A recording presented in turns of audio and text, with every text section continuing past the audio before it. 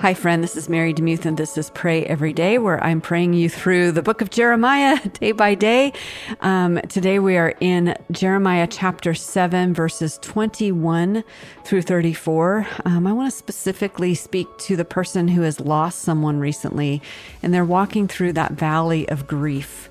And I just want to let you know, and I feel like this is what the Lord wants to say to you, is that it is normative to grieve. And a lot of times people want to just have you move on with your life quickly.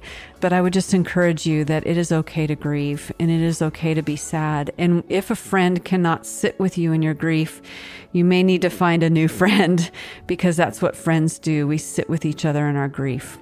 All right, today, Jeremiah chapter 7, verses 21 through 34 in the World English Bible. And this is what it says. Yahweh of armies, the God of Israel, says, "Add your burnt offerings to your sacrifices and eat meat, for I didn't speak to your fathers or command them in the day that I brought them out of the land of Egypt concerning burnt offerings or sacrifices.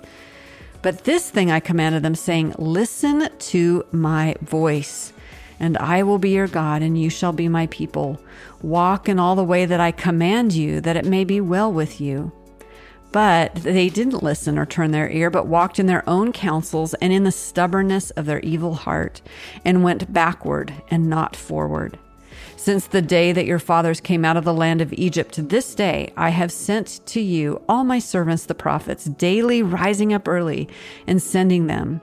Yet they didn't listen to me or incline their ear, but made their neck stiff. They did worse than their fathers.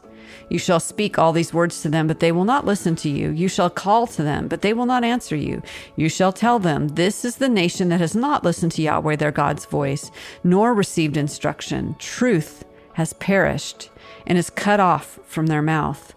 Cut off your hair and throw it away, and take up a lamentation on the bare heights, for Yahweh has rejected and forsaken this generation of his wrath. For the children of Judah have done that which is evil in my sight, says Yahweh. They have set their abominations in the house which is called by my name to defile it. They have built the high places of Topheth, which is in the valley of the son of Hinnom, to burn their sons and their daughters in the fire, which I didn't command. Nor did it come into my mind. Therefore, behold, the days come, says Yahweh, that it will no more be called Topheth, or the valley of the son of Hinnom, but the valley of slaughter. For they will bury in Topheth until there is no place to bury. The dead bodies of this people will be food for the birds of the sky and the animals of the earth.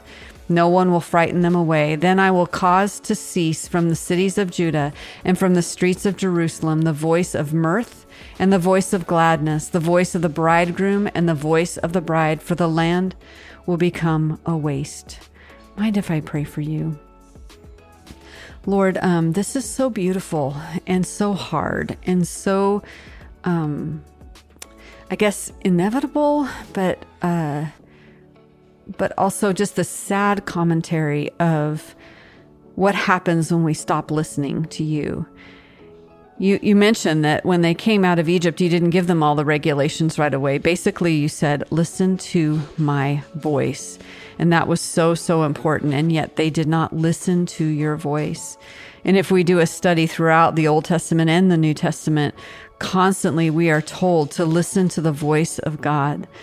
Part of that comes from reading your word, Lord. Part of it comes from just simply being silent in your presence and hearing that still, quiet, peaceful voice. Forgive us for preferring busyness over hearing your voice in our ears, Lord. Lord, we don't want to be like the Israelites who pushed you away and listened to their own counsel. We want to be faithful to you. You say, listen to my voice and I will be your God and you shall be my people. Walk in all the way that I command you, that it may be well with you. That's what we want in our lives, Lord. But you say they didn't listen or turn their ear, but they walked in their own counsels and in the stubbornness of their evil heart.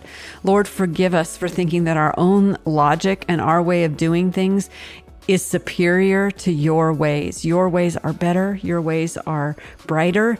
Your ways are more beneficial and fruitful for us.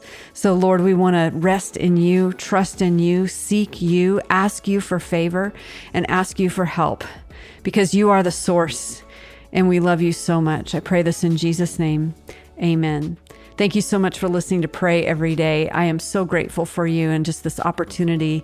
If you want to help support the podcast, if you feel led, you can go to patreon.com/prayeveryday. There's several different levels that you can support the podcast at. And I'm just so grateful for those of you who do that, as well as those of you who pray for this podcast and pray for me and William and Kristen.